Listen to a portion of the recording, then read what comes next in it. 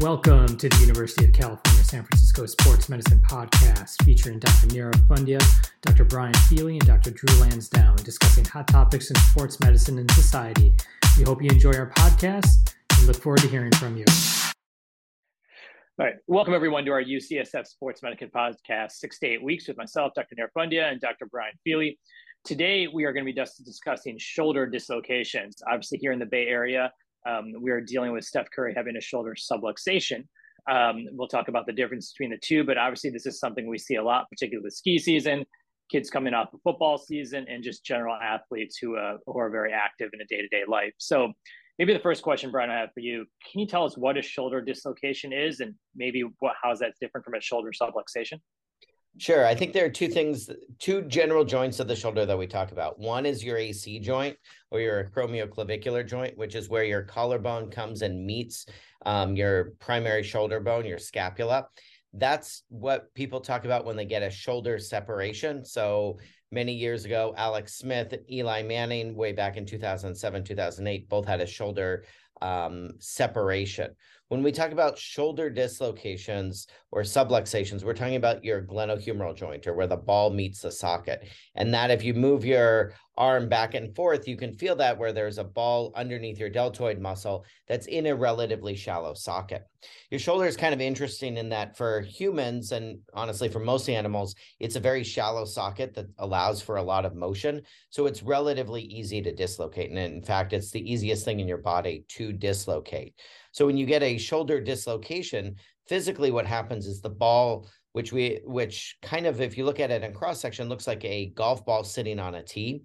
The ball comes physically off the tee and sits usually in front. About 95% of shoulder dislocations are anterior dislocations. So it sits off the front of the tee, and then we have to pull it, or patients have to pull it and put it back on the tee. About 5% of the time it can go out the back, but those are pretty uncommon. Those are with really severe trauma, like a motor vehicle accident, or with seizures. A subluxation is a little bit different.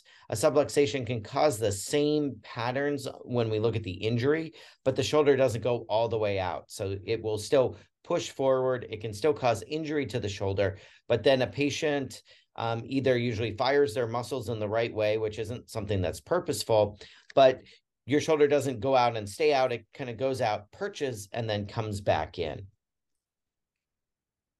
Yeah. Now, in terms of when, individuals do have that happen, like it pops out, we think of famous athletes who may have seen this stuff happen on TV, Curry with a subluxation, Dwayne Wade, who, played for the Miami Heat and the Bulls in the past. You kind of see them kind of leaned over and the shoulder out. What do you do if your shoulder pops out? Is this something you need to go to the emergency room? Is someone on the sideline doing it? Like, what are the steps initially if this is something you've actually experienced? Yeah, I think it totally depends on if it's happened before. Most of the time, patients are going to feel like they can't get it back in themselves, but we definitely have patients that either are around somebody else that knows how to put it back in, or they've dislocated their shoulder a few times and it becomes relatively easy to put back in, or they have access to YouTube.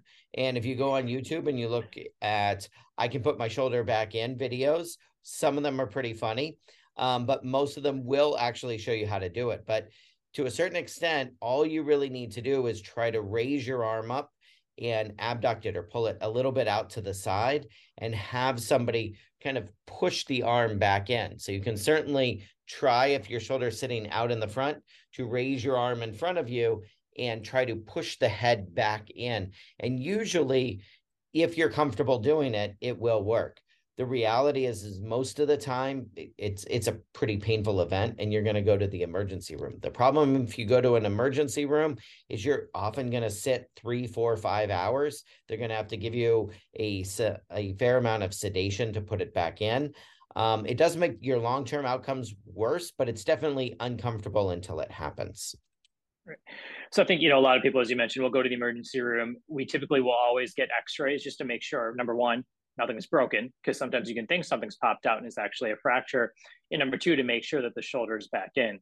So for a lot of people, let's say they come to your clinic, they've suffered a shoulder dislocation, it's their first time. Do you typically order an MRI, and why do you order MRI? What are the things that you're looking for that help to keep the shoulder in place?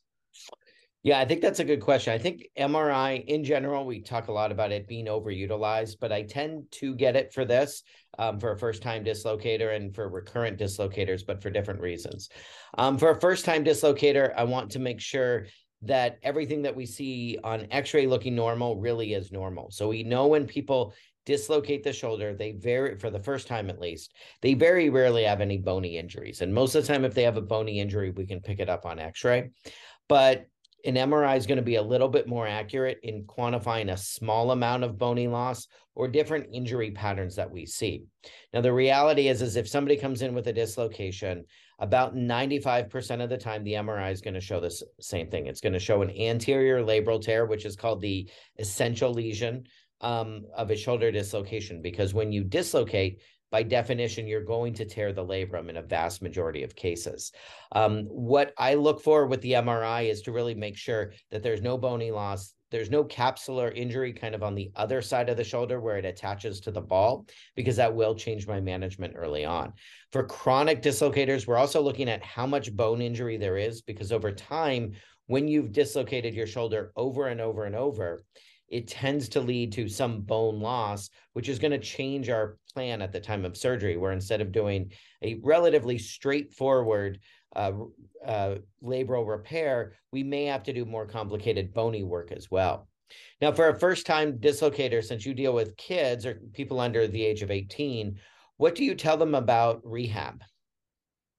Yeah, no, that's a great question. I think we have this tendency to feel that, kids in general, they will heal things and not need as much, intervention, or may not have as much shoulder instability. But actually in younger patients, we see that basically there's a very high risk of dislocation. So the younger you are, the chance your shoulder is going to pop out again is very high. Part of that has to do with your activity level. Part of it has to do with your overall flexibility. So I think more and more data is suggesting that for younger kids who dislocate their shoulder, they're more likely to possibly need intervention, because they're going to dislocate their shoulder out more frequently, as opposed to maybe a 25, 30-year-old who dislocates their shoulder.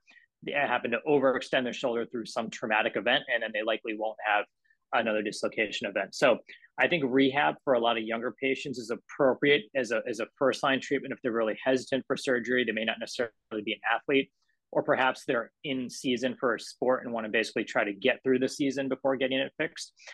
So I feel that rehab is always an appropriate option, but I think that more and more data is suggesting that this young population can benefit from getting it fixed, because they're stressing their shoulder more than the general population, and their overall flexibility and just kind of the way they use their shoulder is going to be much more higher demand than the adult population.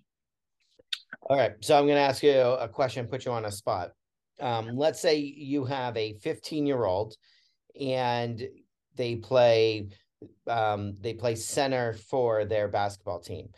They're pretty good. They've got some college aspirations. They have a first-time shoulder dislocation. They come into your office. The MRI shows an anterior labral tear and what's called a tiny Hill-Sachs lesion, or a little bone bruise in the back of the shoulder. How long before you will let them go back? And what are your criteria to tell that kid, okay, you can go back? Yeah, no, that's a great question. I think in general, the overall criteria that I use, number one, they have to have complete pain control. Like, you don't want them to have any pain. Number two, they have to have full range of motion. Number three, they have to have full strength. And then number four, which I think is the most important, sometimes the hardest to quantify, is they have to feel basically like their shoulder is not going to pop out again, which basically means apprehension, that they're basically like feeling as if it's going to pop out or unable to do activities because of that. If they meet those criteria, then they can go to the next step, which is basically trying to play. And even if all those criteria are basically met and then they can't functionally play basketball well, or they're putting other parts of their body at risk, then they need to basically wait until further and further time goes before they basically can get to that level. In general, and I think the best studies have been done in NBA players that look at when you can return to play off a shoulder dislocation non-operatively. I think most people land somewhere right around 6 to 7 weeks in terms of when that happens. If you have a subluxation, because there's less damage to structure, sometimes that can be 3 to 4 weeks. But I think there's this perception that, oh, my shoulder popped back out, it popped back in, I feel great, let me go back. The important thing, which I'll ask you a little bit about, Brian, is that the muscles play such an important role in helping to stabilize the shoulder as well, too, is that when the shoulder dislocates out, everything around that area basically becomes weaker and is less able to control the shoulder and allows you to do activities. So I think it just takes a certain amount of time for things to heal. Somewhere, just like our podcast name, it can take 6 to 8 weeks for things to kind of settle down. How about you with your adult patients? Yeah, I think it's the same thing. This is one of the few things where things get better as you get older. So I like some of the old natural history studies where they showed under the age of 18 for a first-time dislocator, you've got about a 50 to 80% chance of it happening again. From 20 to 30, it's about 30 to 50%. Over 30, it's only about 30%. So for a first-time dislocator over the age of 18, I'm usually going to say, let's try non-operative management, really focus on getting the muscles as strong as possible. And in terms of which muscles to get stronger, if you get your rotator cuff muscles stronger, your rotator cuff acts as kind of rubber bands on 3 out of 4 sides of your shoulder, pulling down and holding you in and acting as check reins to keep your shoulder in as you go through a variety of ranges of motion. And I think one of the ways I like to think about it is I like to think of it as if you're riding a horse, which I would never do. You've got the bit in the mouth and you're constantly pulling back on the shoulder, and it will guide the horse or your shoulder in different directions, but it will never let you get out of control. That's not the best analogy, because all I really think about when thinking about that is if you pull too hard, I'm going to fall off the horse, which makes me scared. But I guess that sort of works for a shoulder. If you're pulling too hard with one way or another and you don't have that control, your shoulder is going to redislocate. Now, I think it's a little bit different once you've had that second shoulder dislocation. And if you think way back to math, back in high school and college, or for you, middle school, when you thought about that graph that got closer and closer to that 100% line, as you have a second, third, and fourth, you're almost guaranteed to continue to have that. And each time you dislocate, you're causing more damage. You're beating up your labrum a little bit more. You're stretching your capsule a little bit. You're probably losing a little bit of bone, especially as you get into that fourth, fifth, sixth dislocation. And I think it's important then to counsel patients totally differently. It's not about how good you do in rehab. It's not about how strong you get your muscles. This is now an anatomic problem that we can't fix without surgery. One of the questions I get a lot of is when we go down the non-operative route is people ask, well, will my labrum actually heal? And number one, how can I live my life with a labrum that's not healed? So maybe for you, Brian, when someone asks, will it actually heal? What do you tell them? Just from a structural standpoint. Number two, is this going to set them up to have like arthritis down the road because they've got cartilage in their shoulder that's not healed? What do you counsel patients in terms of the anatomic structures not healing? Sure. So I think, and we both experience this when you go in and do a shoulder stabilization. The labrum does sort of heal. It just doesn't heal in the right spot. So once you've knocked something off and have it scar in, it's not going to be in the exact same spot. And the way I like to think about it, it's like a little tiny bumper on the front of the shoulder. It really isn't something that's all that impressive when you look at it, but moving it even a few millimeters away from where it should be seems to make a difference. So yes, it does heal. It doesn't heal in the right way. But the thing that we also don't really see very well on imaging is you do stretch the capsule in the front. So now there is a little bit more space in the front of the shoulder. And I think that probably portends to why people with recurrent instability, even if their labrum doesn't look that far off, continue to become more and more dislocated as that inner lining of the shoulder stretches out. In terms of risk for arthritis, I think everything is a risk factor. So every injury to your shoulder, just like we talk about with injuries to the knee and meniscus injuries and ACL tears, every time you dislocate, there's a small increase in your risk of developing arthritis at a younger age than you would have otherwise. That can be really, really, really small, especially for people with just 1 or 2 dislocations. So it may be something that you were predestined to get arthritis of the shoulder at age 80. It might be at age 78, 76 now. Most of the time, it's not that big of a deal until you're getting into these chronic shoulder instability issues where you're dislocating your shoulder a lot. However, it's not something that is without risk. So once you're dislocating 3, 4, 5 times, you probably are putting your shoulder at somewhat more risk than if you had just gotten it fixed after the second or third time. Now, in terms of going down the route of actually getting this fixed, you've dislocated multiple times, you're an athlete who's dislocated one time and needs to get this done in terms of your activity level. let's talk about arthroscopic surgery, because I think that's the most common procedure that's done. What exactly are you doing during surgery that actually helps the shoulder to get stabilized?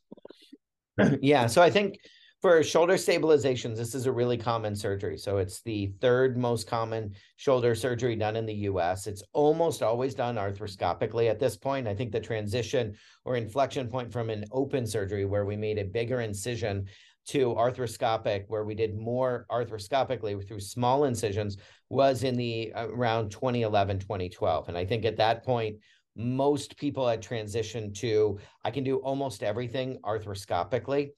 It's a pretty quick surgery. It takes about anywhere from 35 minutes to an hour and a half, depending on how big of a labral tear you have and how many additional things we need to do. But essentially, we put a small camera in the back of the shoulder, two little portals in the front of the shoulder, elevate the labrum up off where it's scarred in and improperly scarred in the wrong place, put anchors, which are small sutures, into the bone, wrap them around the capsule and labrum, and tie them down.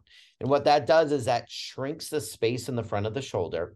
And it also puts your labrum back in a more anatomic position. In fact, we often over-reduce it. So we put it a little bit further up on the front edge of the glenoid or the socket of the shoulder than it usually was. There are times when you have some bone loss in the back, we can also do something that's called a remplissage, which we tuck in a little bit of tissue in the back. I tend to do that in about 40% of the cases, because I think especially for our collision athletes, for football, basketball, soccer, high energy rock climbers, surfers, backcountry skiers and snowboarders, which honestly, that's most people by the end of the day. I think that helps decrease the risk if they have any bone loss or any bony injury in the back. When that doesn't work, when do you decide that it's probably the right time to do something bigger and do some sort of bone block procedure? And what is a bone block procedure? Yeah, no, I think, in general, and that's part of the reason why we get MRIs or sometimes CT scans to look at things. I think the main thing we're looking at is the glenoid, which is basically the socket. For me, if it's more than 25%, 20 to 25% of that actual portion of that socket is actually damaged and the bone is kind of off or missing, then we know that sometimes just sewing the labrum back is not going to help, because the structure in which the labrum is going to basically get repaired to just isn't there. So in those cases, and this typically is in individuals who have dislocated multiple times and are starting impacting the bone, you don't want to go in there arthroscopically and repair it, because it's just going to be failing. So then what you have to do is figure out, okay, how is there some way where I can make that bone stronger in the front? One of the things that we can do is actually take some bone in the front of the shoulder, which is your coracoid, where some of your muscles actually attach, and actually move that over and actually make a bony bumper, where you're basically getting bone in the front to prevent your shoulder from popping back out. Typically, for most of us, that's done after someone has either failed an arthroscopic procedure, which can happen particularly in higher demand athletes, or actually when there's just such a severe dislocation where you've dislocated 9, 10, 11 times, you have to go down that route. It's a much larger procedure. It's done through an open incision. There's screws involved. It's a much more difficult rehab, but with younger patients who may get that done, they can have a very high success rate.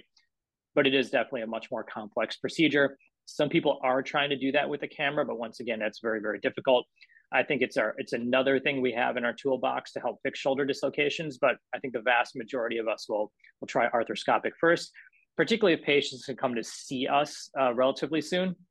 I think the one thing that we're learning more and more about is that a lot of patients who have shoulder dislocations that come to the emergency room, if you have private insurance, you come from a great socioeconomic background, you basically can come right into the emergency room, you go to your primary care doctor, you get that MRI, and you're being treated after your first dislocation.